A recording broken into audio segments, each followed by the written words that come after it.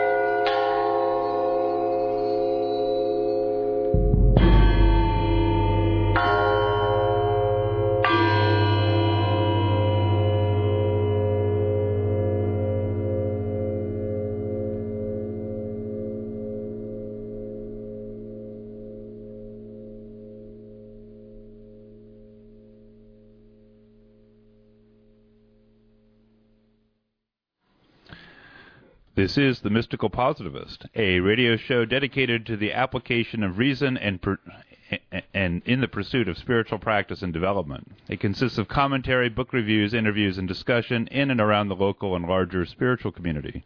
The thesis of the show is that rationality is in no way the antithesis of deep mystical experience. In fact, we assert that it is a necessary ally. I'm your host, Stuart Goodnick. Joining me as co-host, Rob Schmidt, director of Taiyu Meditation Center and co-founder with myself and Jim Wilson of Many Rivers Books and Tea in Sebastopol. Spit it out there, Stuart. Yeah. It's good to be here. This week on the show, our subject is the recently published book, The Fragrance of Emptiness, a commentary on the Heart Sutra. We replay an interview recorded 2 weeks ago with the author, Tibetan teacher Anam Thupten, and then we continue the discussion with a live interview in the studio with the editor of the book, Laura Duggan.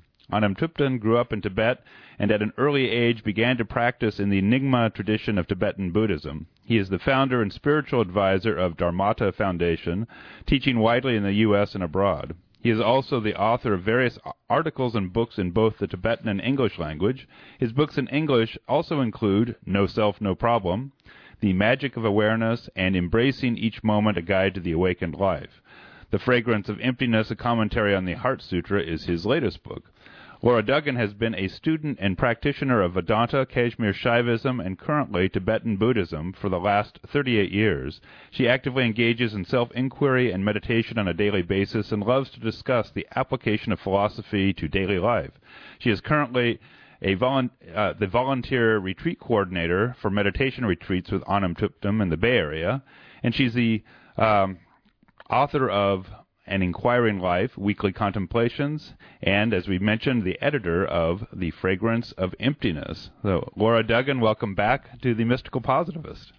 Thank you, Stuart. Thank you, Rob. I'm delighted to be here. Well, we're delighted to have you. Delighted to have you back. We've already talked with you about your spiritual background on your previous appearance. In your previous appearance, but that was quite a while ago, and things have changed a little bit. Since we're going to be playing this interview with you and the two of us with Anam Tupten talking about his book, I thought before we get going with that, in addition to reading the Heart Sutra, because it's a short text, I just wanted to check in with you about how did your particular spiritual trajectory take you into Tibetan Buddhism after a long history of other Indian subcontinent religious forms? Well, that's a good question. I've been asking that myself for a while, trying to figure out how I got here. What's a nice Jewish girl from Brooklyn doing with Tibetan Buddhists at this point after the Hindus and everybody else? Mm-hmm. But actually it was simple, because what happened was after I moved to California, I went into a period of seeking traditions that would nurture my spiritual path. And one day I went to hear Anam Tupten speak on the recommendation of a friend. And much to my surprise, everything he said sounded like a continuation of what I'd learned from Swami Muktananda, who was teaching basically the tantric form of Kashmir Shaivism and non-dual Vedanta.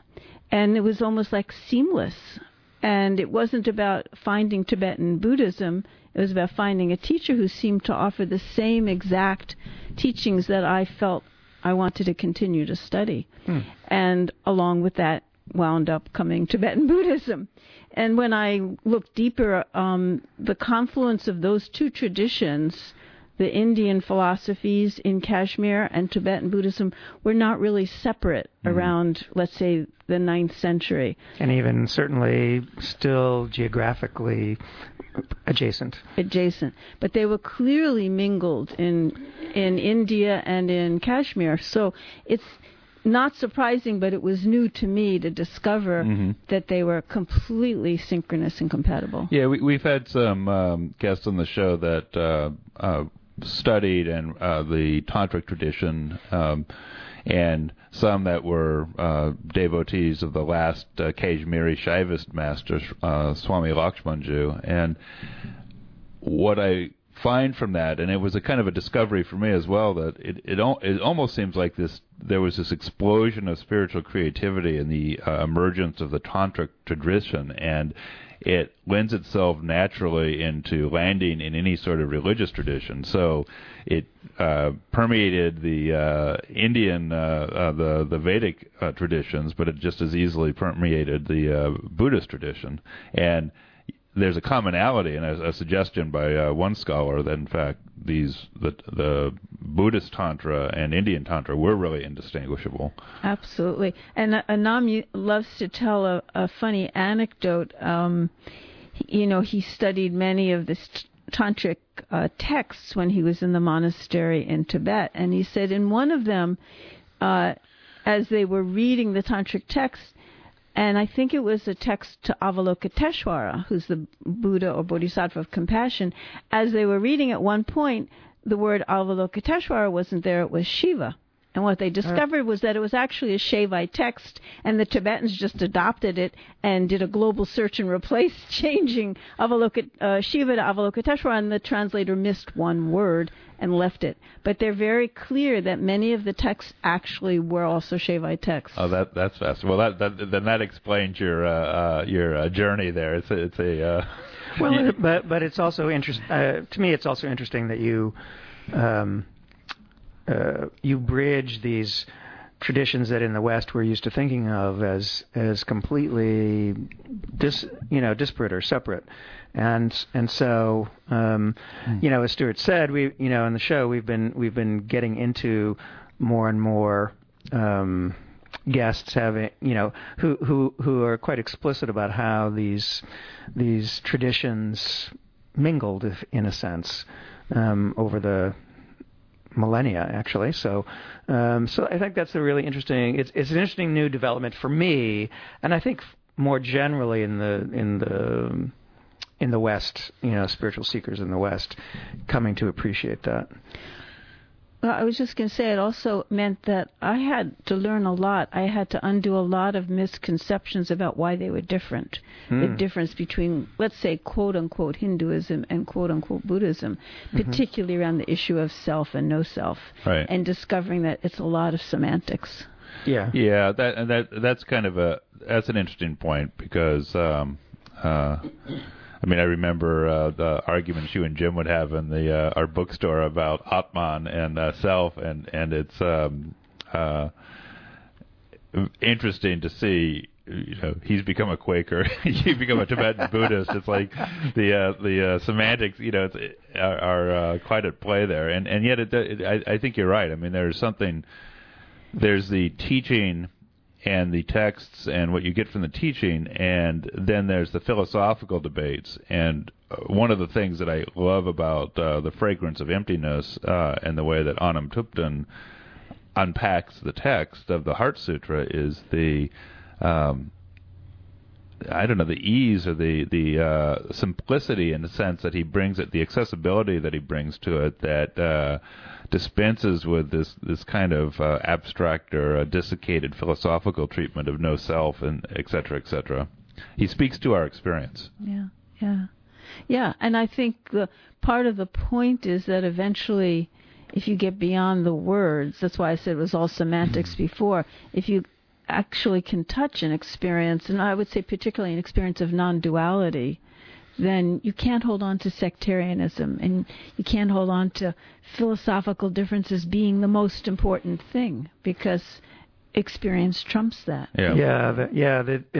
It's one of the nice things about Anam Thupten's book, The Fragrance of Emptiness, to me, is his willingness. There are an awful lot of Tibetan books by Tibetan teachers in our bookstore and out and published, and it's uncommon to find one that is willing to acknowledge the existence of equally valid teachings, both between the different traditions within Tibetan Buddhism and beyond as well, in the wider world of Buddhism and even beyond that. So that's one of the strengths, I think, of The Fragrance of Emptiness for me. The first time I've read one of Anam Thupten's books, so that's a nice thing. Yeah, the Heart Sutra is a short text, and we'll read it in a moment, just to because it doesn't take much time and it's a good framing. But maybe you could locate, before we play the interview with Anam Thupten, maybe you could locate the Heart Sutra for our listeners. What is this text for those who aren't familiar with it? What does it represent? Where does it sit in the Buddhist tradition? Okay, I'll do that. Of course, it's done better in the book, but in Buddhism there is a basic set of teachings, which, for lack of another term, you could call Hinayana, which is based on maybe ethical actions, and discovering the truth of one's own self. And then there's a tradition called Mahayana, the Great Path, which is based on Bodhisattva, the vow to help others. And in the Mahayana tradition, there's a collection of texts called the Perfection of Wisdom, or in Sanskrit, Prajnaparamita, which talk about wisdom, meaning knowing the truth of everything as emptiness. And those texts come in varying sizes. That's an understatement. 100,000 verse 1, and 8,000 verse 1. And one of the shorter ones is this very short thing called the Heart Sutra, which is basically repeating what's in all the Prajnaparamita sutras of seeing the emptiness of everything. So it's a text that's used by, I would say, almost every Mahayana Buddhist tradition. That would include Zen folks, for example. It's not a Tibetan text per se. Oh, no. It's a Mahayana text. Actually, I was mentioning to you before we started the show here that years ago our mutual friend Jim Wilson did this is back in the 90s, a Heart Sutra course, which Stuart and I both took, and I was going over my notes and the texts from that, and there's a long piece by Hakuin, the Japanese Zen master. That was one of the things we read. Actually, one of the hardest things to get at the time for me, but because he certainly seemed like cranky old man energy in that text, as opposed to the presentation in The Fragrance of Emptiness. But yeah, it's pervasive throughout Mahayana. So does that answer your question? It does. Yeah, it just gives a sense of, and we'll talk more after we play the interview about the meaning of the text. Oh, can I just add one more thing to the historical basis of the Prajnaparamita Sutras, because it has to do with, we did a lot of corrections to this text, the book, Fragrance of Emptiness, before it came out, but one of them was very subtle but very interesting to me, which was originally it said in the text something like, there was the Hinayana text, and then later the Mahayana text came out, and then when we went through and edited, Anam said, well, actually later is not how the Mahayana Buddhists feel. It was all by the Buddha originally at the same time. And using the word later gives a misimpression. But also, what I also appreciated is that Anuptupten authorized changing use of the word Hinayana to Theravada, because Hinayana is understood by the Theravadins as a pejorative term. Yes. And that's another thing that one of these aligned with the distinction I made earlier about the respect that the Fragrance of Emptiness offers to different traditions. Correct, and I stand corrected, but I still don't have a good term to use for it. Theravada is fine. Theravada does not include all the early. Well, what it refers to is sure. the early Indian Buddhist things. It's a surviving school of those traditions. Theravada right? is one school of it, but it is not all of the schools. Well, that's true, but I would argue that that's more of an historical artifact for the most part, because a lot of the Sarvastivada and stuff like that isn't really a relevant group of practitioners these days. Correct. It depends on whether our context is historical or contemporary. You're right. Absolutely. Yeah. So anyway, Stuart, maybe you want to go ahead and read this text. So this is the text. I should mention that this text is chanted quite a bit. It's read. It's auspicious to open anything with the Heart Sutra text, and it's very short. So we'll read it here, and then we'll get into the discussion with Anuptupten that we recorded a couple of weeks ago. Thus have I heard. Once the Blessed One was dwelling in Rajagriha at Vulture Peak Mountain with a great gathering of monks, nuns, and bodhisattvas. At that time the Blessed One entered the samadhi that expresses the Dharma called profound illumination. At the same time, noble Avalokiteshvara, the Bodhisattva Mahasattva, while engaging in the profound transcendent wisdom, clearly saw the 5 skandhas to be empty of nature. Then, through the inspiration of the Buddha, Venerable Shariputra said to noble Avalokiteshvara, the Bodhisattva Mahasattva, how should a son or daughter of noble family train who wishes to follow the profound path of transcendent wisdom? Then noble Avalokiteshvara, the Bodhisattva Mahasattva, said to Venerable Shariputra, O Shariputra, a son or daughter of noble family who wishes to follow the profound path of transcendent wisdom should see in this way, see the 5 skandhas to be empty of nature. Form is emptiness. emptiness is form. Emptiness is no other than form. Form is no other than emptiness. In the same way, feeling, perception, formation, and consciousness are emptiness. Thus, Shariputra, all phenomena are emptiness. They have no characteristics. There is no birth and no cessation. There is no impurity and no purity. There is no decrease and no increase. Therefore, Shariputra, in emptiness there is no form, no feeling, no perception, no formation, no consciousness, no eye, no ear, no nose, no tongue, no body, no mind, no appearance, no sound, no smell, no taste, no touch, no phenomena, no quality of sight, and so on, until no quality of thought, and no quality of mind consciousness, no ignorance, no end of ignorance, up to old age and death, no end of old age and death, no suffering, no cause of suffering, no cessation of suffering, and no path, no wisdom, no attainment, and no non-attainment. Therefore, Shariputra, since the bodhisattvas have no attainment, they abide by means of transcendent wisdom. Since there is no obscuration of mind, there is no fear. They transcend falsity and attain complete nirvana, passing beyond the bounds of sorrow. All the Buddhas of the three times, by means of transcendent wisdom, fully and clearly awaken to unsurpassable truth, complete enlightenment. Therefore, the great mantra of transcendent wisdom, the mantra of great insight, the unsurpassed mantra, the mantra that equals the unequaled, the mantra that calms all suffering, should be known as truth, since there is no deception. The mantra of transcendent wisdom is said in this way: Gate, gate, paragate, parasangate, bodhi, svaha. Thus, Shariputra, the Bodhisattva Mahasattva, should train in the profound, transcendent wisdom. Then the Blessed One arose from that samadhi and praised noble Avalokiteshvara, the Bodhisattva Mahasattva, saying, "Good, good, thus it is. O son of noble family, thus it is.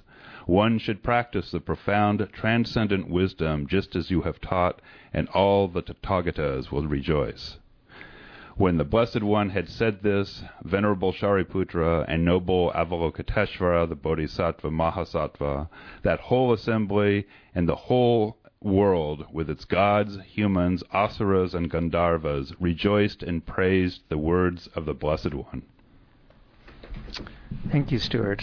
So I just want to point out, and correct me if I'm wrong here, Laura, that this particular translation was, in fact, done by Anuptupten. Is that correct? I don't know the origin of it. It's certainly some words were changed. I don't know what the source of the English one was. There are a number of versions that are similar to this. Yeah, but, absolutely. My understanding is yes, but I can't guarantee it. Okay, got it. All right. So now we will play the interview that we did, and that will take us to the hour.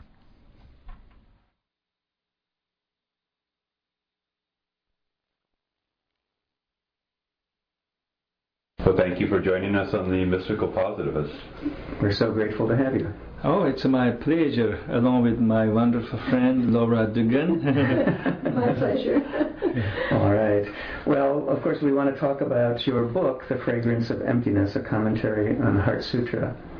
And I'll just get started by saying I was delighted to see how approachable this commentary is for Western people, I think, because it seems to me that the Heart Sutra is not necessarily the easiest of the sutras to grasp, deliberately so, of course. And so your book has not just a very clear presentation, but also your book talks about the different views of the Heart Sutra. And that's a big virtue these days, to recognize and celebrate how different views can be equally valid. So I want to thank you for that aspect of the book. Oh, you're welcome.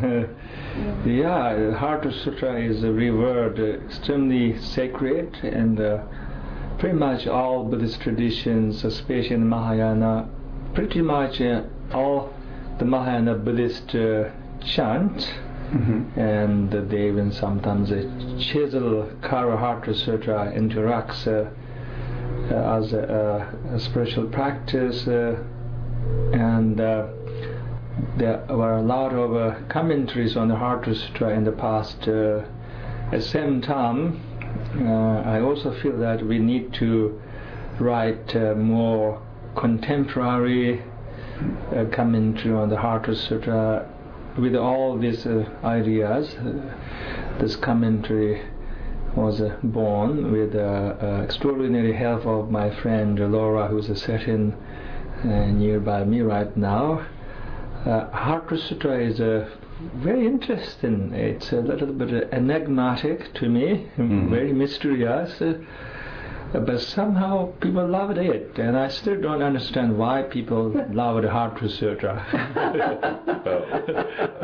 And I wrote a comment to the Heart Sutra. I feel I understand the Heart Sutra, but I don't understand why people love it so much for centuries, because there's nothing about Heart Sutra that you like in the beginning, until you study whatever many years, and you realize that the sutra is actually speaking not something totally nonsense, but quite profound. Yeah. And yet everybody chant it. In the Tibetan culture, people chant Heart Sutra for wedding blessings, for funeral ceremony, for not just transcendent purpose, but to remove obstacles for their business. And of course, the yogis and nuns, monks use the Heart Sutra as like their sacred scripture and moral guideline, as well as the base of their deep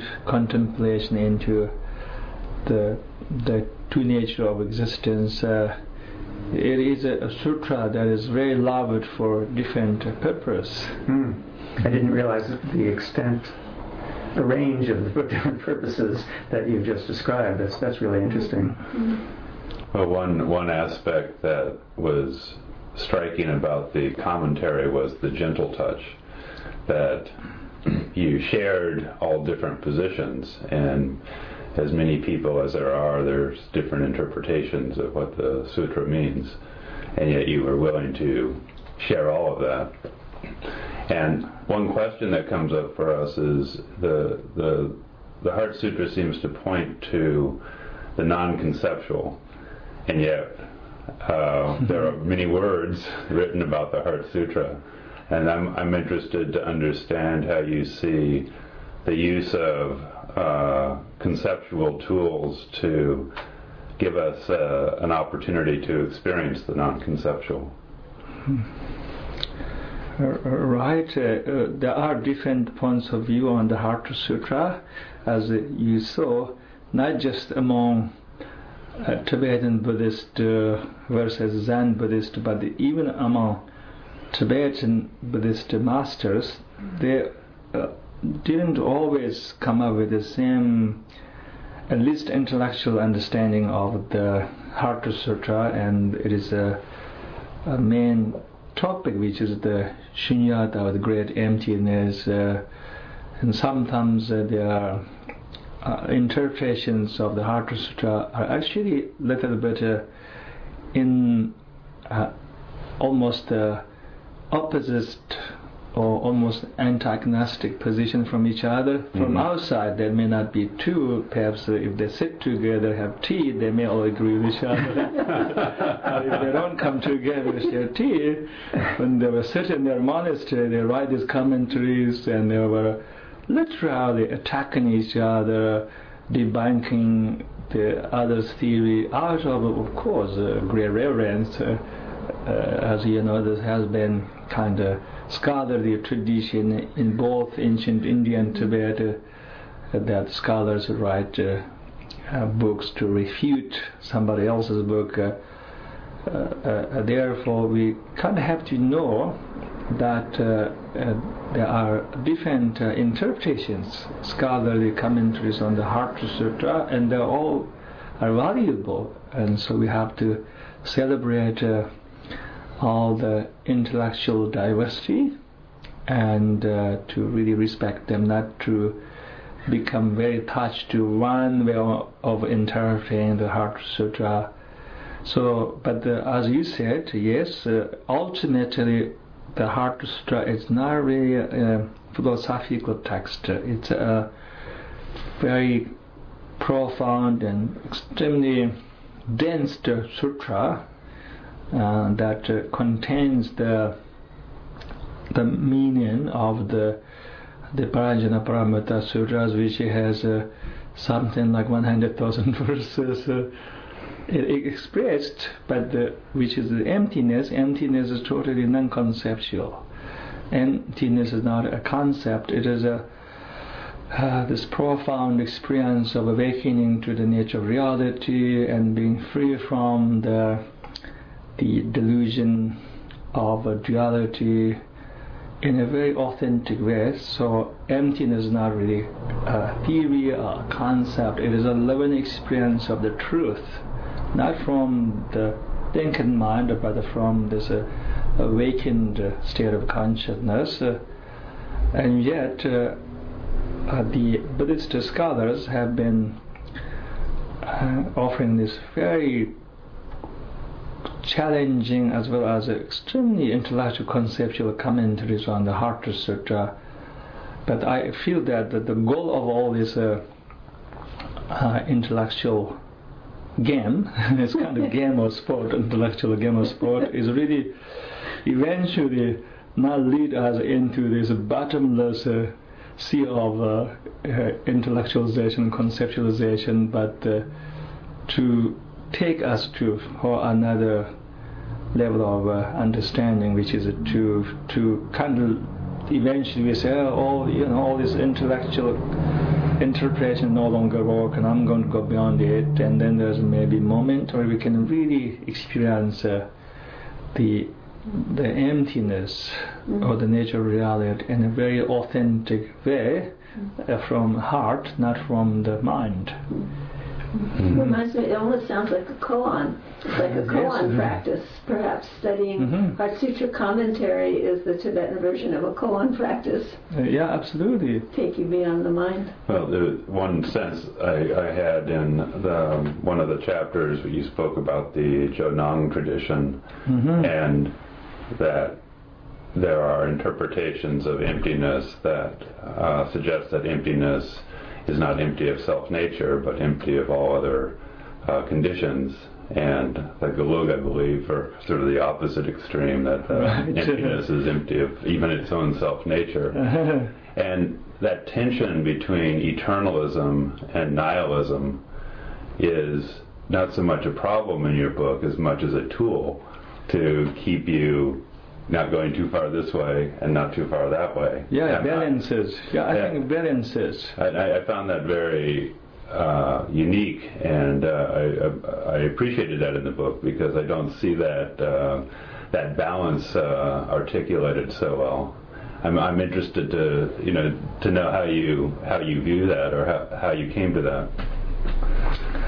Yeah, I found that as maybe tendency of the human minds, we hold on to something, and then our mind tend to become kind of almost attached to that topic or object, and then it doesn't see the vastness of anything.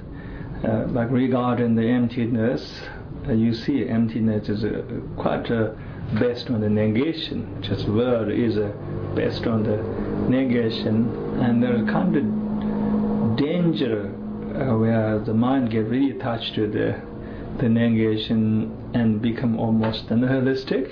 And then to counter that, we kind of need another way to basically take our mind away from falling into nihilism, and what we use as object of the attention is the notion of a Buddha nature, Tathagatangarva Buddha nature.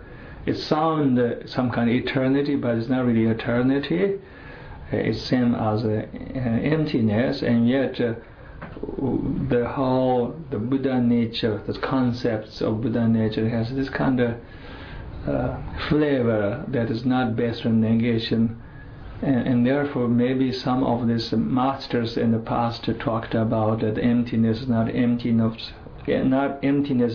of self, because otherwise they saw our mind just can go into really nihilistic place by getting too much attached to the negation. The emptiness is negation. Maybe that's why they come up with different interpretations of emptiness to balance between these extremes and to make sure that our mind is on the right track. Well, I was, you have a story about speaking to a Catholic monk, right? In the book, and it's about this topic of negation, and it was interesting to me because I happen to know that actually in that tradition, in that Christian Catholic tradition, there was a famous guy 1,500 years ago named Dionysius the Areopagite who wrote this very famous text where he uses negation to take away all the ideas that our minds project onto the idea of God, so that we can actually remove all those mistaken ideas about God. And I was, as I read your commentary and description of negation, it seemed to me that was obviously what you're going for with regard to emptiness. The Christian one with regard to God, but it's the same basic movement. And I'm surprised that the Catholic monk didn't know about this guy Dionysius, or didn't even bring that up. But it seems like an obvious parallel there between the two traditions, at least at that level. Yeah, there are a lot of perhaps similarity between all this contemplative tradition in terms of using negation as a method. Right. And negation plays a very important role in the spiritual path, especially if one is longing for authentic awakening. And it's a totally different story if somebody is not looking for a spiritual awakening. Then you don't need the negation. Still can be religious and be kind of happy. But if somebody really wants to wake up, whatever that means, then maybe negation is almost indispensable part of it, because the problem in this human mind is that our mind has a tendency to just hold on to grasp and manufacture. You see that tendency continues to play as a very deep-seated human habit, even in spiritual realm.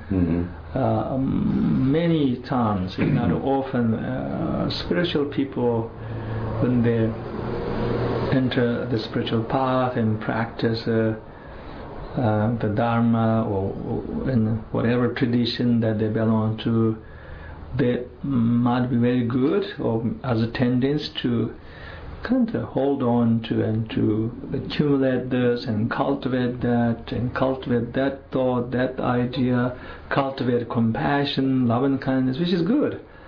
But then sometimes they often neglect or they kind of bypass this practice, which is negation. And without bringing the negation, I think it would be very hard for us to truly be awakened, because how can we be truly awakened if we are still lost in our concepts, ideas about life and nature, reality? Those concepts, most of them are based on the kind of fundamental delusion about life and nature, reality, and they have to be removed from our consciousness. And if we were always focusing on the just cultivating this and that, acquiring, lots of spiritual practices. It's all about cultivating, acquiring that knowledge, that wisdom, cultivating love, compassion, which is good.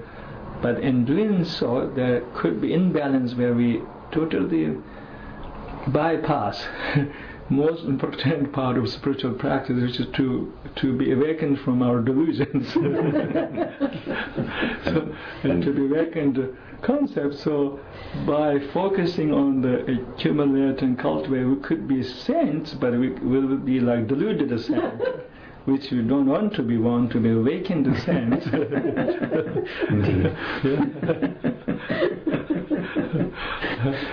And therefore, I feel this Heart Sutra is a very important, powerful practice. I use this all the time in my daily life whenever I feel I need some help. It was there's some surprises in this commentary for me. I've read the Heart Sutra before and studied it, but one element of description that I still wrestle with is that I see there's a tendency in my mind when I read about emptiness to want to see the world as illusion and emptiness as real. But you're very clear that emptiness is no more real than the form or the feeling or the perceptions and the aggregates that compose our reality, that all reality partakes of both, and they're not really separable. And that's harder to in a way, that's harder for the mind to get a hold of, because we all want it all one way or all the other. But and so I found that that's a very juicy, very rich way of communicating this teaching. Yeah, that's a very good point. I'm glad that you brought to that point. That might be one really important concern in dealing with the emptiness, which is to point out again our mind's tendency to turn almost anything into something, including emptiness. even no thing into something. Even nothing into something. Well, really nothing that can get attached to it, and you can, get lost in the nothingness. That's just the human mind's tendency. It's really hard for human mind to just let it then and to enter the state of no words, no concepts, and be in union with the nature of reality, which maybe goes beyond eventually all verbal illumination. As you point out, is true that sometimes even in the history people turned emptiness into some kind of almost entity, like God-like entity, this supreme being who has no eye, no nose, but really powerful supreme being, and who's most powerful in the universe. And he's somewhere, but he's nowhere. He has no ear, no nose, no tongue. But he's really powerful. It's like some kind of entity, almost like some sort of a deity. Whereas emptiness is not even really thin.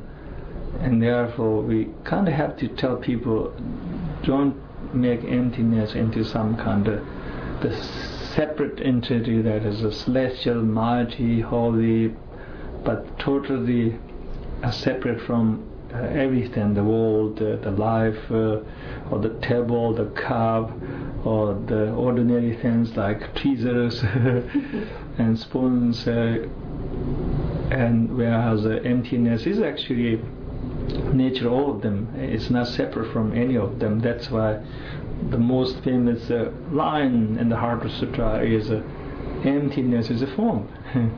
Remember, form is emptiness, emptiness is form. Until we contemplate on the form as emptiness, we would never get the full picture of emptiness. And therefore, in the dialogue between Shariputra and Avalokiteshvara, we are invited to also remember that the form is also emptiness. The form is the absolute. The relative is the absolute. The unity between everything, unity between the ordinary and the sacred, the emptiness and the form. The ultimate non-duality. Yes. Let's say if somebody wants to really understand or to experience emptiness, if he or she look for it as something separate from these ordinary things, then he or she would not find emptiness, true emptiness. Let's if pay attention right now to the glass of water. If I meditate, or if you meditate, you'll find emptiness in it. We could call it emptiness of the cup or emptiness of this and that. So the only place you can find emptiness is actually not outside of ordinary things, but within the ordinary of things. Therefore, there are this very peculiar, very kind of strange trends in the Buddhist philosophy. They talk about emptiness of this and that, emptiness of a vase, emptiness of pillar, and you could just keep adding to the list: emptiness of a bed, emptiness of the pillow, emptiness of the cell phone. And there's a really meaning in those expressions. They are actually reminding us that emptiness is not separate from anything. The only place that we can find emptiness is within very ordinary things. It's like, imagine that if somebody believes in the divine, some kind of mighty being, we are telling that you will not find the divine in the heaven, but you'll find the divine in this world. You'll find the divine in the garbage can. And we are telling them the place where you find the divine is actually in the garbage can. Go there and look into your garbage can or whatever, then you'll find the divine, but not in heaven. It would be like that. Well, I was the first times I read the Heart Sutra and studied it, I was puzzled by the mantra at the end. It's like, here's this incredibly densely worded presentation of an invitation to meditate on these profound things that you've just been describing. But then at the end, there's this mantra, and I came to realize that actually there's a beauty to it, because this invitation that the whole sutra offers ends with something that you actually do in our bodies. Right. So I'm interested if you have more that you would add to that. Oh yeah. Well, the mantra is in some way very synthesized, really distilled, almost sacred aphorism that captures the entire wisdom of the Heart Sutra, as well as the entire body of the Paranjana Paramattha Sutras. There's that element in the mantras. When you look at the meaning of the mantra in the Heart Sutra, basically it invites us to go beyond everything, go beyond all concepts, ideas, and go to the ineffable. But as you said, without that mantra, perhaps the Heart Sutra would be extremely boring. I don't think I would recite the Heart Sutra if it were not for the mantra. Yeah, in a way that... Yeah, the mantra can bring life. Otherwise, just all this negation. You know, it's profound, but it's not very juicy, not very captivating, and but mantra brought really this beautiful flavor immediately, and in a way that there's a kind of joy when you begin to chant the mantra. It's very uplifting, and as you said, it does something to your body. It also does something to your heart. And therefore, usually, whenever we recite the Heart Sutra, sometimes we even accumulate the mantra for a while, 108 times or more than that, and towards the recitation of the Heart Sutra. And also these days in my community we have been working on melodies of this mantra. It's quite lovely melody, and that people can even participate, and they can even do harmony and just take you to another dimension when you chant the mantra with us.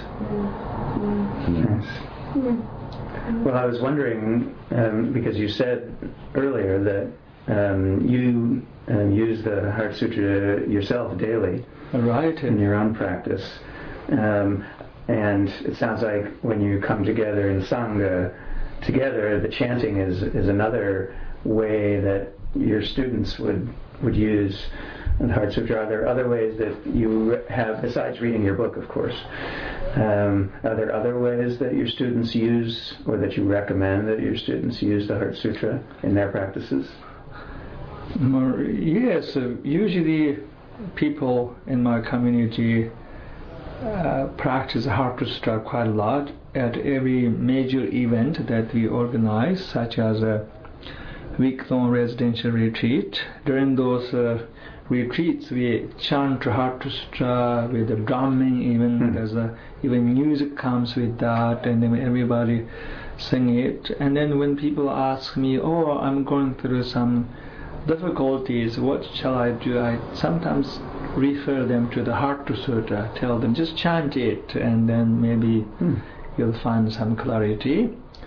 But not so much the sutra itself, but the meaning of the sutra is what that liberates us, that sets us free, which is this amazing liberating truth, which we call the great emptiness. And basically, whenever I tell somebody do the Heart Sutra, when I tell myself do the Heart Sutra, I'm not really telling myself or telling other people just recite the Heart Sutra, everything is going to be okay. What I'm really trying to say is just go beyond your thinking mind, your ego-centered mind, and just jump yourself into the sea of ineffable, the big reality that is bigger than the little reality that our ego constructed, which is very contracting and narrowed, and kind of everything we really experience in life is part of that little reality, including all the social conventions that we wholeheartedly believe, and therefore I usually ask people to chant the Heart Sutra, but when they chant the Heart Sutra, perhaps many of them have at least a glimpse of that truth, that liberating truth that is bigger than any version of truth that our human mind, this thinking mind, has constructed. Yeah. Do you have any final questions? Our time is just about up. I'm good. Well, yeah, one aspect of that I appreciated in the book was the description about Avalokiteshvara as being something within ourselves, and Shariputra as being something within ourselves. And in the same way that you were describing the Heart Sutra as reminding us of the ineffable, I just wanted to acknowledge that I found in my own meditation that if I take the position of Shariputra and ask within, that negation, the form is emptiness, becomes a reminder that helps create a path to freedom and a way out of just being in the small mind. And I think the text in your commentary on it makes that very accessible for practitioners. Yeah, absolutely. First, for some people, they can take the whole this kind of drama in the Heart Sutra, where Buddha was sitting at Vulture Peak Mountain, India, and then Shariputra start asking Avalokiteshvara all these questions regarding emptiness. For some people, or people can take literally, that's good for them, and some people take that metaphorically, that's good for them. Whatever, however they interpret, which really doesn't matter. But sometimes when I chant the Heart Sutra, I even intentionally visualize. It's quite an effortless visualization because all you need is just to listen to the sutra that you're chanting. I just visualize in my mind Vulture-Prick Mountain, and there's a Buddha sitting there in silence, and then Shariputra began to have this very profound dialogue with Avalokiteshvara. I can visualize. Sometimes I visualize, and then as I start chanting, I feel the whole thing drama was happening in my body. Is really interesting. First I think, India somewhere there, but then as I chant, it's all kind of happening somewhere in my body. There's a Vulture-Prick Mountain in my body, and then the whole dialogue is happening in my mind, and then in the end, because my main philosophy is non-dual, I describe myself as a non-dual Buddhist, whatever that means. Does that mean there's a dualistic Buddhist? I don't know. I'm not indicating that there is a dualistic Buddhist, but anyway, I describe myself as a more non-dual Buddhist, and therefore for me, because of my personal philosophy, in the end I feel whole this image, the form, that the fantastic play happening in my consciousness, I become kind of this wonderful expression of my inner dialogue. It's like basically I feel that this part of me is the part of my consciousness, the Shariputra. Part of me is the Avalokiteshvara who is answering, and of course I'm talking about from point of view the Buddha nature. Like I feel, let me clarify, I feel the Avalokiteshvara as my Buddha nature. My Buddha nature is talking, and I feel Shariputra as my own aspiration, desire to wake up, to really know the big truth, the nature of reality. So I feel the whole thing was my own internal dialogue. Does that make sense? Yes, and that, very clear. That can happen to anybody because everybody has Buddha nature, and nothing really special about that. But that's how I interpret. I'm not saying that that's what I see, that's what I experience, a vision, but just energetically I feel that, oh yeah, the Avalokiteshvara is my Buddha nature. The Avalokiteshvara that I visualize, it's just a form of my Buddha nature, and Shariputra that I was visualizing, who was talking to Avalokiteshvara, is just form of my aspiration to wake up, and dialogue is basically my internal dialogue. It's a dialogue between my Buddha nature and my longing to wake up. Well, thank you. Thank you so Thank you very much for taking the time, and thank you for the book. Oh yeah, thank you so much for your presence, your time. You come all the way from Sebastopol. And can you tell me one more time your bookstore name? It's Many Rivers, Books and Tea. So Many Rivers of the Dharma. Oh, great. All flow into this and one tea place. is like the mantra for the It's true. Yes. It's true. We come together and speak together about tea. And pleasant. Thank you. Well, thank you so very much. Thank you. It's delightful. We need to take a short break at the hour. You are listening to The Mystical Positivist. I'm your host, Stuart Goodnick. Joining me is co-host Rob Schmidt. This week on the show, our subject is the recently published book, The Fragrance of Emptiness, a commentary on the Heart Sutra. We just were replaying an interview recorded 2 weeks ago with the author, Tibetan teacher Anam Thupten, and then we will continue the discussion after the break with a live interview in the studio with the editor of that book, Laura Duggan. We'll return to our show after a short musical break. Musical interludes on this show are from a CD called La Koro Sutro, which is the Heart Sutra in the invented language of Esperanto. It's music of 20th century American composer Lou Harrison, performed by the UC Berkeley Chorus and the American Gamelan Ensemble with additional soloists. This is the 8th movement, marked Stropho 7.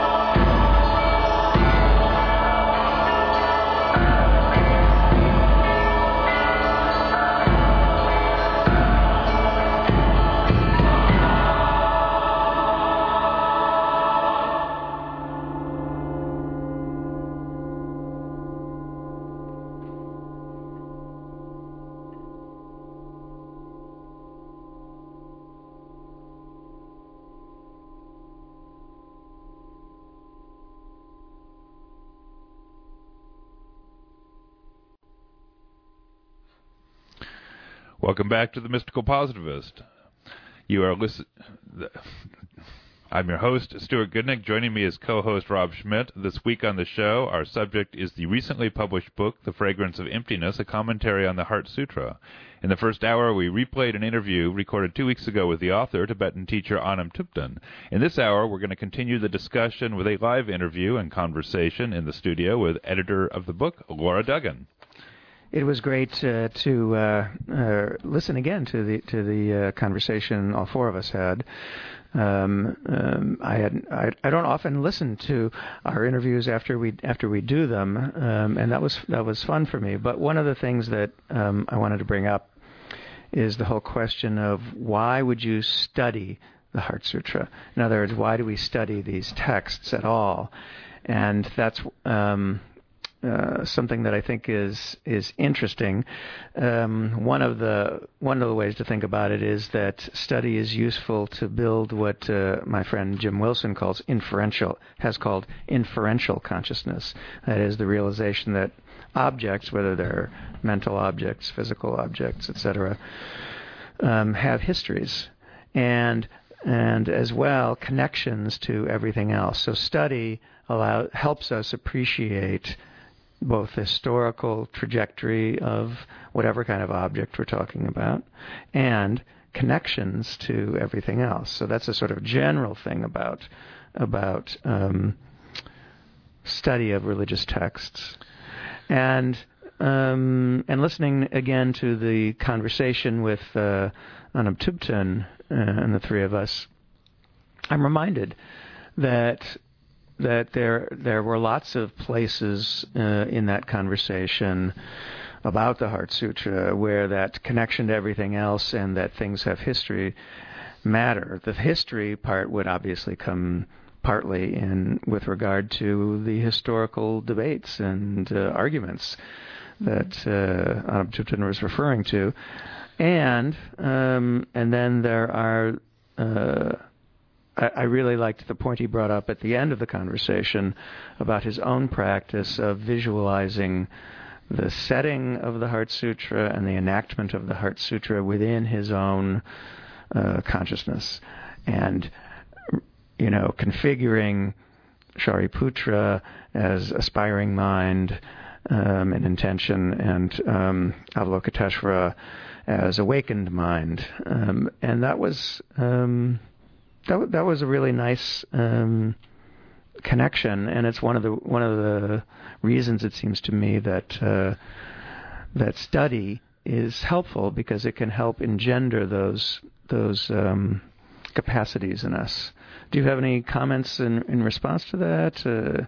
Agree or disagree? Well, it's an interesting question.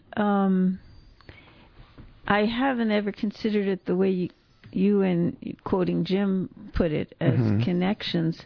I guess I have two thoughts about it. One, in both the Tibetan tradition and coincidentally in the Vedic tradition, there's a there were some quote marks, air quote marks with fingers there.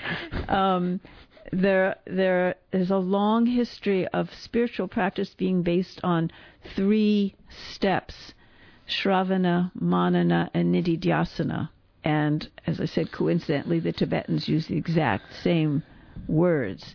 And Shravana translates as listening, but just recently in a course I was in with Anam Tubten, he said listening actually is study. And that it's also true in the Vedic tradition. The first step in spiritual practice for both of those traditions is study. Then comes then comes contemplation or reflection, and then comes meditation. And the point is that you need to sort of loosen up the intellect through study to get it broader, basically. Expand it to take in things that you might not actually take in, like no eye, no ear, no nose, no tongue. Yeah. You study to take that in. Then contemplation is you chew it, like they say, a cow chewing its cud. You're okay, how does that sit with me? And then in meditation, you let go of the concepts. So in a way, it's like thesis, antithesis, and synthesis. Tell me more. I don't know that. Well, in that thesis is the listening. You take in a kind of a positive assertion. In reflection, we kind of reflect it. It becomes the antithesis. We study it, and then in meditation, it becomes integrated, and that's the synthesis.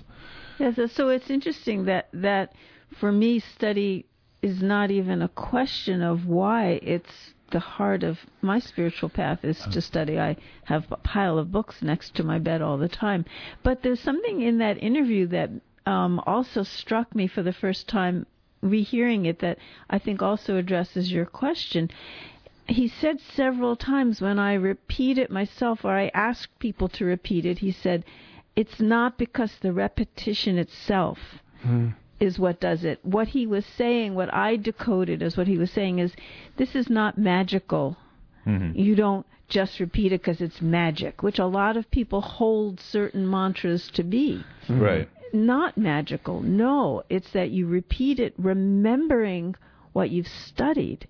And in that remembrance of what you studied, that's where the transformation, that's where the letting go happens. So I think that one of the reasons he wrote the commentary, for example, is that we do chant the Heart Sutra all the time, but people don't know what it means.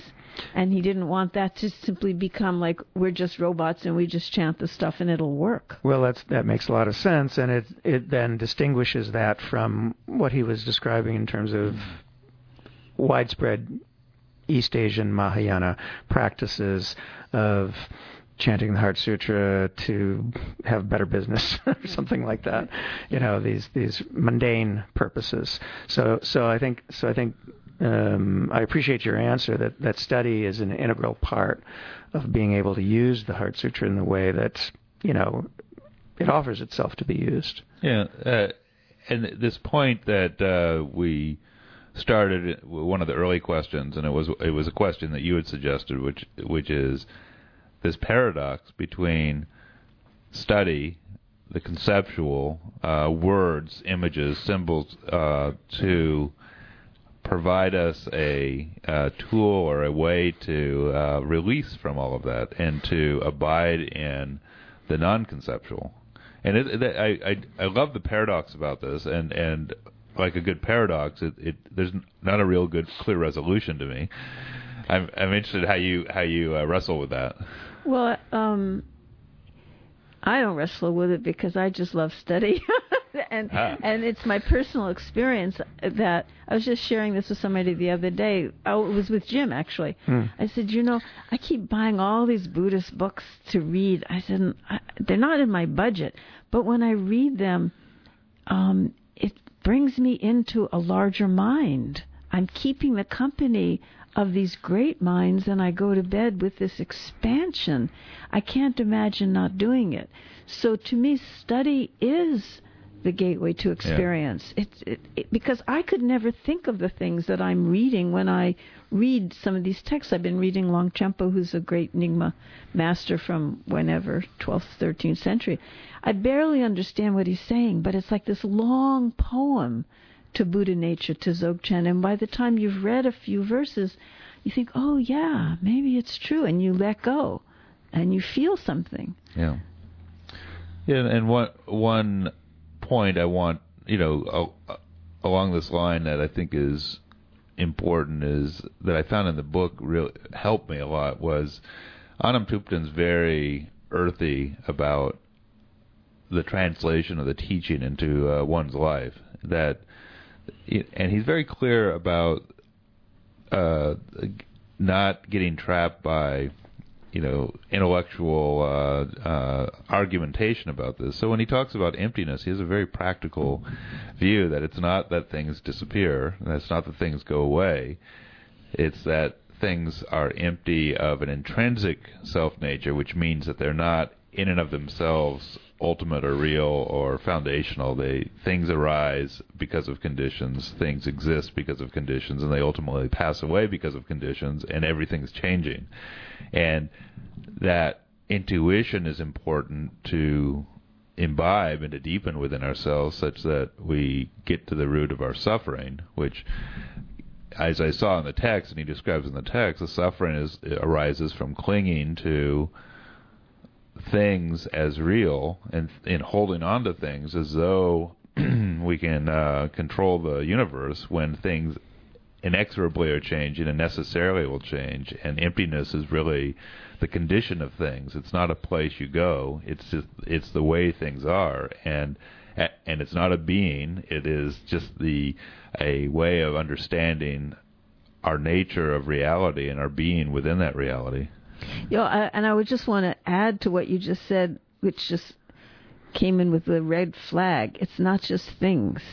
It's concepts. Yeah. The biggest piece of emptiness that I think Anam talks about, and that is hard for people to swallow, is you're going to let go of concepts too. Well, I mean that's really important, and one of the one of the things when I first studied the Heart Sutra that was important for me to come to understand was, and it's relevant to the Fragrance of Emptiness because the book lays out, as was touched on in the recording that we just played, is that there are all these different interpretations, and yet the Heart Sutra, one important aspect of the Heart Sutra is that it's really saying that there's no single thought system or doctrine, whether Buddhist or non-Buddhist, that encodes ultimacy or ultimate knowledge or something like that, and that's very important because there is this subtle danger of the tendency of the human mind to project the Heart Sutra itself as another doctrine. It's very it's so easy to fall into and not even realize you've done it. So that's why the study and the contemplation particularly would be the antidote to that tendency. And particularly, in the book we talk a lot about the particular tract of Madhyamaka, the philosophy. There's two kinds of Madhyamaka which he talks about, and the one that Anam Thupten quotes quite a bit is the Madhyamaka who presented by Nagarjuna, which says, I have no position to assert. Mm-hmm. And the way this Madhyamaka goes about presenting its quote-unquote philosophy is not by presenting anything, but by negating other things, just for that very reason, so that it doesn't turn itself into a thing, a philosophy that you can say, okay, this is it. Instead, it just negates everything and says that I have nothing to assert. Well, that's this whole point about negation is of course interesting. You know, I mentioned this in the interview we played. I mentioned this this is used in the Christian tradition. It's called via negativa in the Latin West, but it's used in many. In the Vedic traditions, it's neti neti. That's right. So, but it's I liked. I was paying attention when Anam Thupten in our interview said that he called it something like an awakening to the truth, such that negation is a method or a tool, right, that is used. But he also said you need, and this makes sense to me, we also need to balance negation with another direction. I mean, we might call that an assertion, I suppose, but that there's not one method only that is going to help us actualize this awakening to the truth. Yeah, no, that's true. It's both affirmation and negation, and eventually you do go beyond both of them. At the very ending of his book, he goes back to saying, in the end, there isn't anything to negate.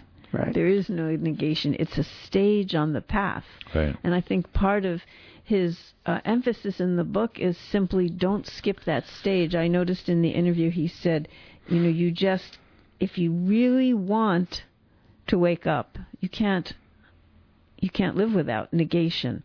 So it's a stage on the path that you have to go through until you transcend both of them, and then you embrace everything. Yeah, it's. I mean, again, you were just saying this a moment ago. You're negating your concepts. You're negating the clinging to a particular answer, and that is takes you to a place of openness that is free form and accepting. Yeah, and during I think it was during the interview, I flashed on a quote that is from Chogyam Trungpa that Anam likes to quote. And he said, Trungpa said, it's like falling out of an airplane without a parachute, but the good news is there's no ground. There's no place to land. Right. I love that quote. I think it puts the whole thing into a very succinct sutra. That's what we're talking about. There's no place to land. Right. Yeah, another thing that I thought was interesting toward the end of the book, there's a discussion on compassion, and that's an important point here because at one level, with this negation, it feels like you're denying everything, and you're it's like no this, no that, no nothing, and that's why the criticism, I think, of nihilism or the belief in nothingness or a belief in the negation of everything is a common critique if you approach the Heart Sutra at a certain level of interpretation. But Anantappan is very clear about compassion is the natural response that arises when the conceptual is sort of freed up, when the ice flow opens up and there's flow again, that compassion is innate within us, and that this text actually cultivates an openness or a compassion that is expansive, and that's very different. That's a very positive thing that emerges once you remove the crust that I think the negation is intended to break up.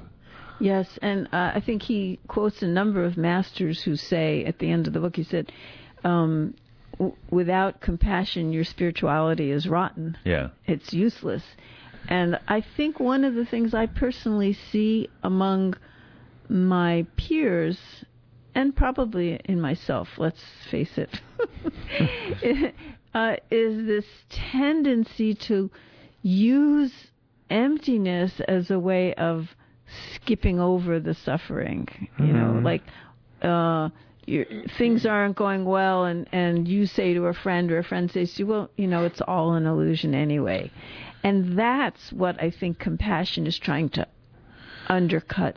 Yeah, this is an interesting point, because on one level, and you look at it within yourself. If you see suffering, at least let's call it the existential suffering or the unnecessary suffering. If you see someone suffering, part of compassion is just recognizing that and seeing yourself in that, and remembering and understanding how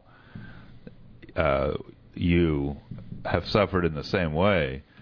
But it's tricky, because on the one hand, you want to help. On the other hand, helping when it's not appropriate is something other than compassion.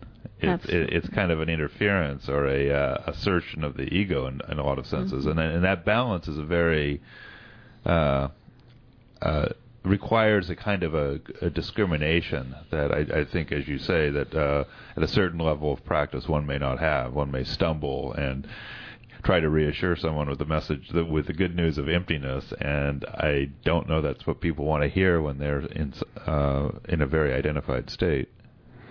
And I don't know that it's true.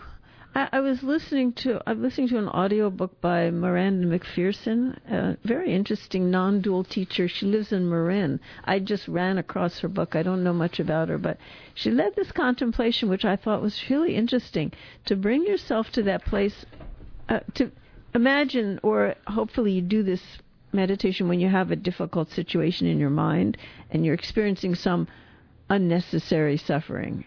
And then to get in touch with the witness at the same time that you also experience the suffering that you're feeling. In other words, that you could hold them both. And what I felt her contemplation was holding the relative and the absolute simultaneously. And that's what we're trying to do with this whole understanding of emptiness and compassion, is yes, at the ultimate level, there is no suffering, there's no form, there's no feeling, etc. That's the absolute. And we never negate the relative. And in the relative moment, if you're suffering, you're suffering. Yeah. It doesn't matter if you've created it yourself or not. Well, that capacity to hold both things together is actually, of course, excuse me, reminds me of Stuart's and my actual basic practice, because it's all about having the witness present for what's arising, whether it feels good or whether it feels bad, all that stuff, and that it adds the necessary additional dimension that allows us not to have to be owned by whatever the experience is, whether incredibly positive, incredibly negative, or so.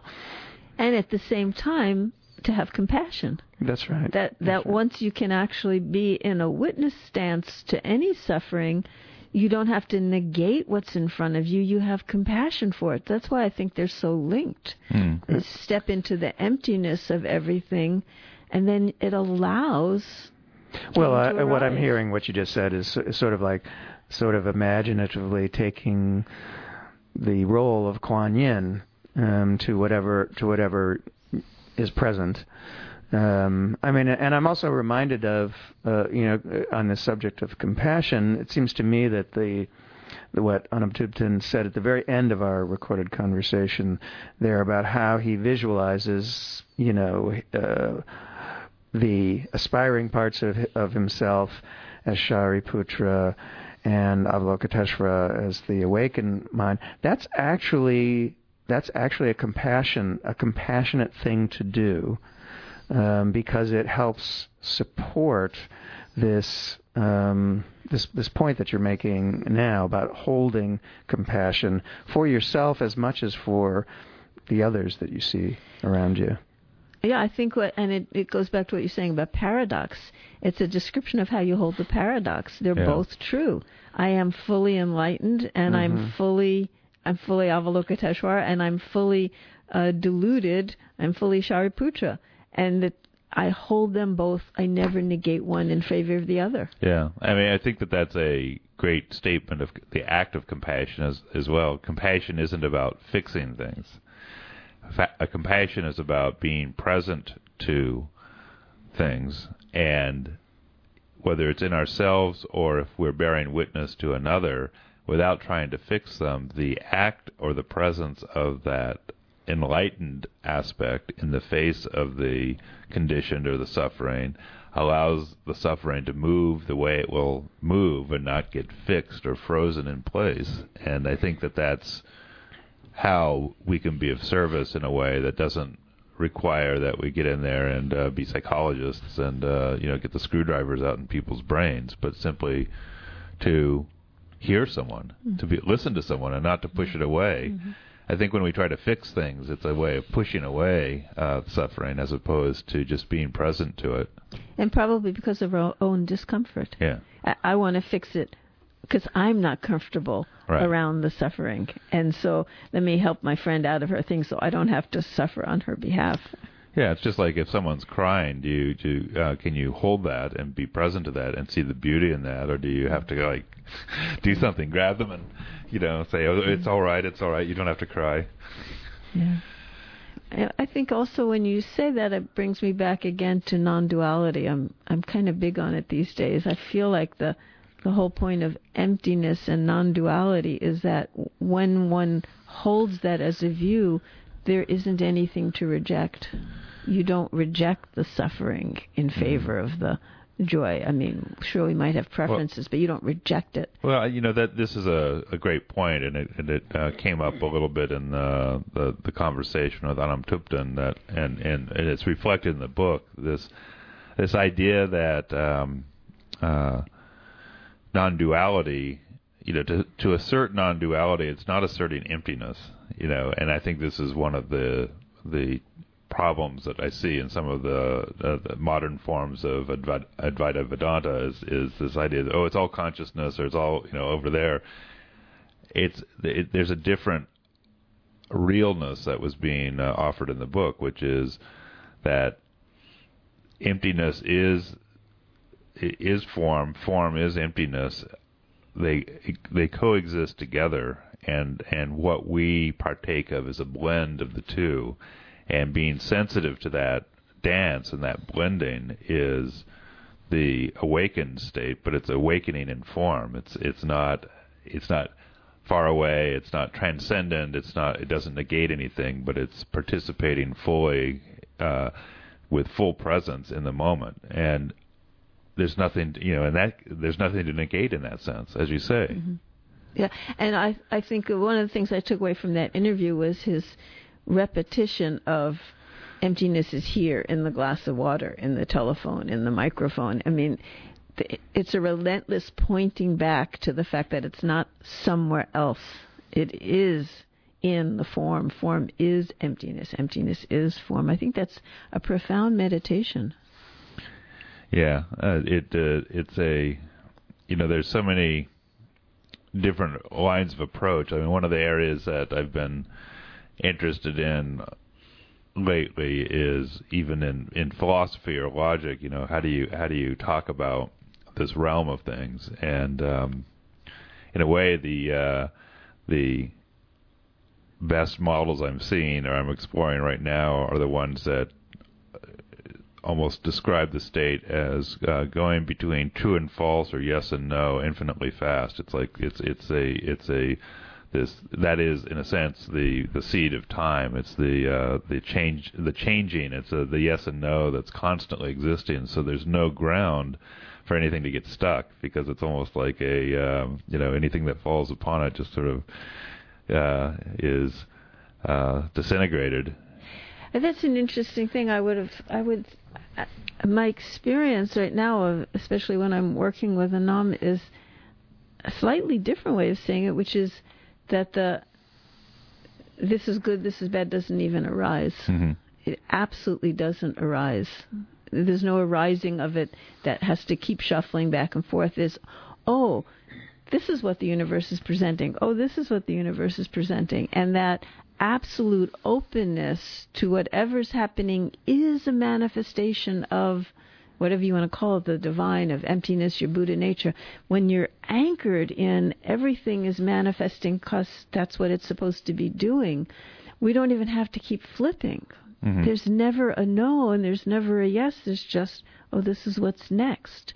And that's kind of, I think, part of my goal in my spiritual path right now. Yeah. How do you get to that? Yeah, that reminds me of something my teacher, Robert Ennis, had told me, and that, he had said, both as a practice, I mean, he kind of described this as the way things are, that when you are sincerely seeking awakening, that the universe necessarily has to respond by creating circumstances that become food for that process. And I took that to heart in a way, and it was like a kind of an extended meditation, but in that taking to heart, it's like it cultivates a sense that whatever shows up is to be said yes to, because whatever shows up is the universe creating the conversation that is,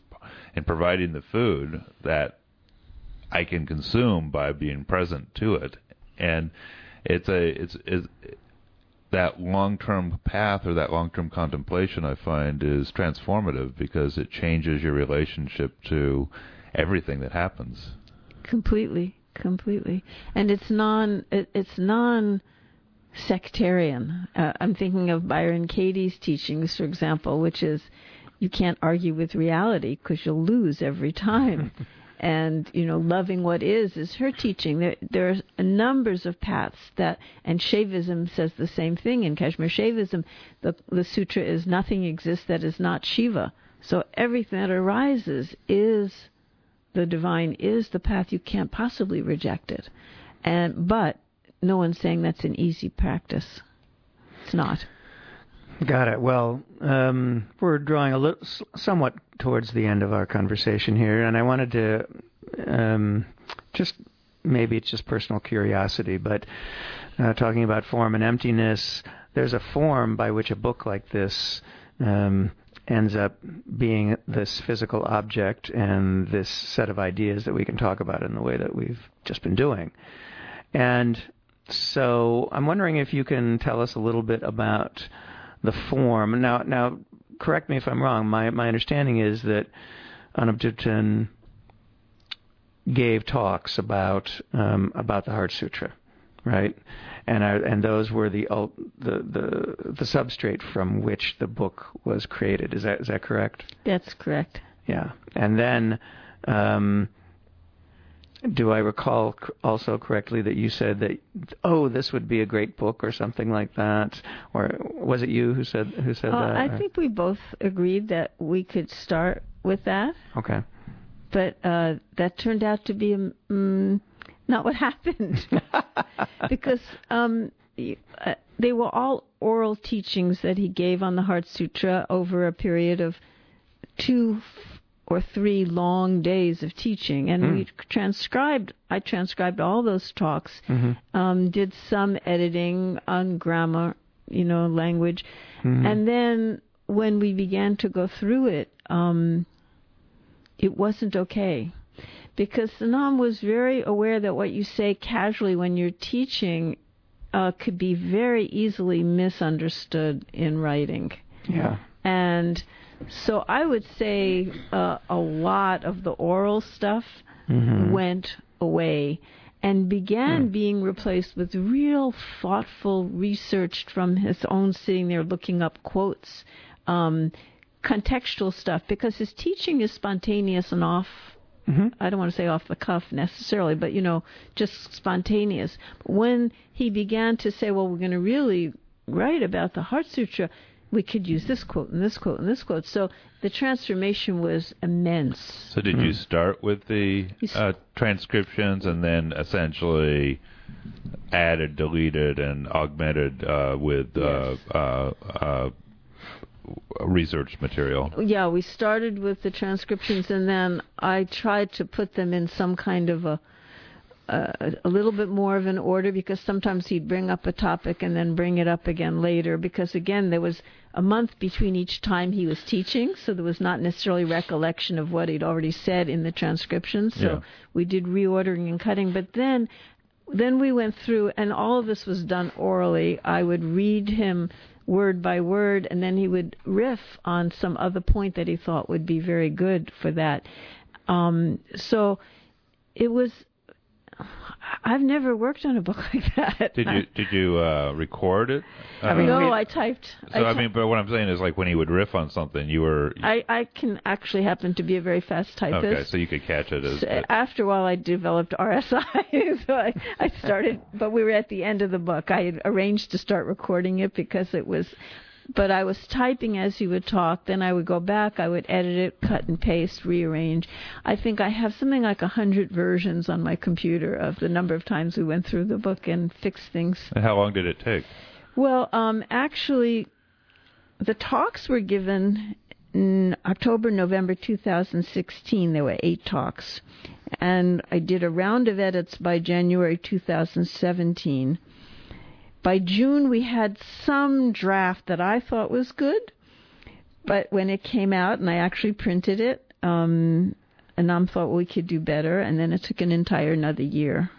So you printed it like you did a Amazon type. I use Ingram Spark for all of my printing, so we did one print, and so it took a year after the first one. So basically, a year of working.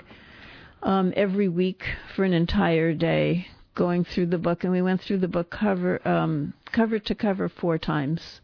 Wow, basically. Yeah, and then you mentioned that there were several times where you were almost done, or you thought it was done, and then Anam Tuppan would say, "Well, no, we need to fix that." Yeah. And, I mean, there's a couple of places, I think, where he would have conversations with people like the Jonang representatives and change sections in the book after you had published a bunch of copies. Well, and what I got from that, there was a lot of that. And what I got from it, besides feeling like I was Milarepa building tower after tower only to tear them down, what I got was Anam is very conscientious about the use of words and language and wanting it to be truthful and honest and accurate.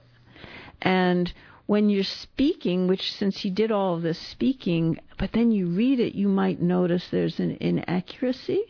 Or even implication, I or suppose. an implication. But, Yeah. I mean, one of them that's very small that I thought was kind of a good example was in one of the printed versions it said, right up front it said, "Oh, and I know a number of monks in my hometown who would chant the long sutra every day." And then when we went through and read it, he said, "Well, actually, it was just one particular monk that I was thinking of." So we changed it because in his mind that was not an accurate statement. And I thought, wow, that's interesting. Yeah. We're going to change the book for that. Okay. Well, that is interesting. The other thing I think that is fascinating to me is to just knowing you, I can see how this project has had a profound impact on your own practice. Well, it had a profound impact, first of all, on my Western impatience. Like, we're going to get it done. You know, we're at, what was it? June 2017. We're done with this. And the drive that one has to complete things now and get them done, that has been worn down. Yeah, it sounds like the book was an occasion for him to play with that with you. We're going to do another reprint. and I no longer, because I'm not anymore in the guru path where someone does something to you intentionally. I think it's what you just said. The universe provided circumstances for me to look at that level of patience and impatience, and can't we just be done with it? And I had to let go of that. And then I do feel that sitting with him week after week and talking, literally we would just sometimes talk about emptiness, made it something that is a big part of my practice now. I mean, it's like it was a teaching context that you created the circumstances by this project to have access on a very regular basis, and that's a.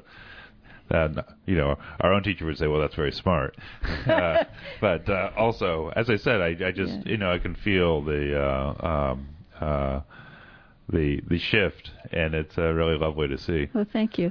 It was profound. I felt very grateful that he had the time and interest to want to talk about Heart Sutra. I would say that it had been his foundational practice. When he says that, he's not saying that lightly, that it has been his practice for his whole life to chant it, and it's a very important part of his. How is that? Has the Heart Sutra taken on a more important position in your own practice too? Yeah, I like to chant it every morning now. I do love to read it, and it's just nourishing. It's just nourishing. I just add it to my morning practice. It doesn't take more than 2 or 3 minutes, and it's good. Got it. Yeah. Got it. Well, we're drawing now to the very end of our conversation. I don't know if you have any projects that you want to let people know about coming up, or websites for your work, websites for Dharmata Foundation. Well, we have a retreat the first weekend in January that I'm the coordinator of. There you go. New Year's retreat is I coordinate all of the local retreats, and Nam does a New Year's retreat that's a weekend retreat. Then we do a summer residential retreat, and it's become an annual event. And the New Year's retreat is always very beautiful because it's a time where he offers us the chance to not just reflect, but let go, which is a very Heart Sutra kind of thing. Let go of anything you want to let go of, and enter the new year with a different commitment. To practice and to Dharma. So I've always found those retreats very compelling, and so this will be the first weekend, and it's coming up at our temple, Dhyana Hall in Point Richmond, California. Wonderful. Well, thank you so much, Laura. This has been a lot of fun. Yeah, I mean, the whole process has been, a pleasure to engage in. Certainly, the conversation that we, replayed earlier was a lot of fun. I enjoyed getting to spend because I was there for much of the day beforehand, and that was all enjoyable. Having this conversation and the other smaller conversations we've had around making all this happen has been something I've deeply appreciated. So thank you. Thank you. And I also want to just say that I was very moved by our interview with him because your questions really brought out such profound teachings from that experience that it's rare to be able to be a witness to the conversations you had with him, and I really valued that very much. Oh, thank you. Thank you. Thank you. Yeah. Thank you so much. Yeah. You have been listening to The Mystical Positivist. I'm your host, Stuart Goodnick. This week on the show, our subject has been the recently published book, The Fragrance of Emptiness, a commentary on the Heart Sutra. In the first hour, we replayed an interview recorded 2 weeks ago with the author, Tibetan teacher Anam Thupten, and then we continued the discussion with a live interview in the studio with the editor of the book, Laura Duggan. Next week's Mystical Positivist show will feature a previously recorded telephone conversation with spiritual teacher J.J. Gold. That was just recorded a couple of weeks ago.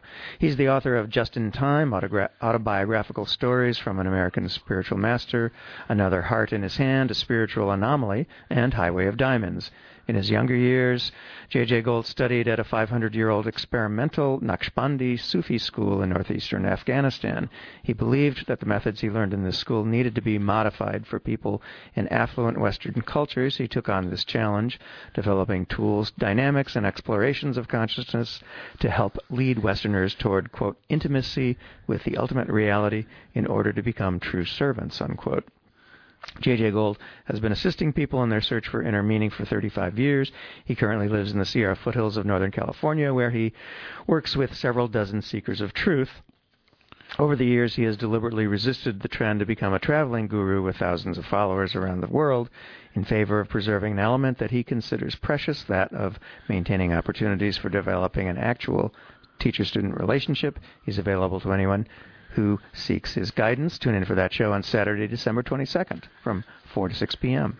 Coming up on the spiritual calendar in Sonoma County, Follow Your Dread to the Mystical Heart with the Tayu Meditation Center staff. That's Wednesday at 7:30, December 19th at Many Rivers Books and Tea, 130 South Main Street in Sebastopol. Story has it that in the very bottom fissure of hell, the deepest recess, glowing with unquenchable fires, a simple drain cover lies unnoticed. Find and remove that cover, descend through the narrow drain, and emerge into the highest, most radiant realm of heaven.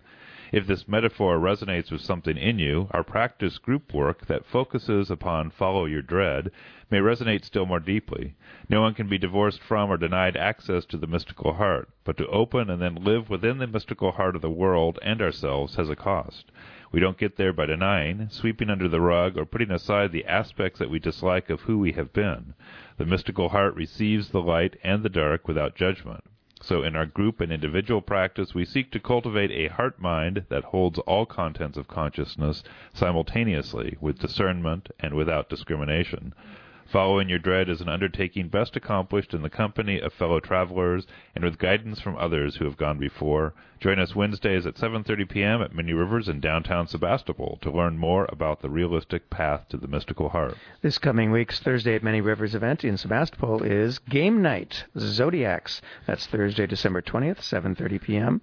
Join us at Many Rivers for this very special game night featuring Nice Games' latest strategy game, Zodiacs.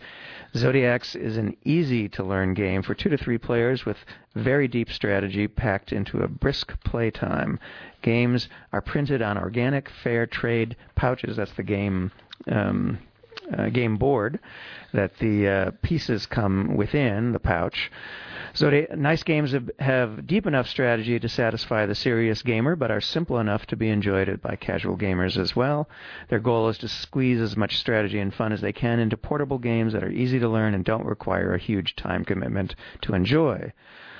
Their games can be learned in just a few minutes and enjoyed on the first play. We'll be having the originator of this particular set of games helping lead play there on Thursday, December 20th. So join us at Many Rivers for that. Thank you for joining us once again for The Mystical Positivist. Podcasts of all our shows can be found at www.mysticalpositivist.blogspot.com, as well as commentary and discussion of topics of interest to the show. Also, please send comments and feedback to mysticalpositivist@gmail.com, and join us again next Saturday. We leave you with a piece from the CD called Lakoro Sutro, the Heart Sutra in Esperanto, music of 20th century American composer Lou Harrison, performed by the UC Berkeley Chorus and the American Gamelan Ensemble with additional soloists. This is the 6th movement, marked Stropho 5. Enjoy.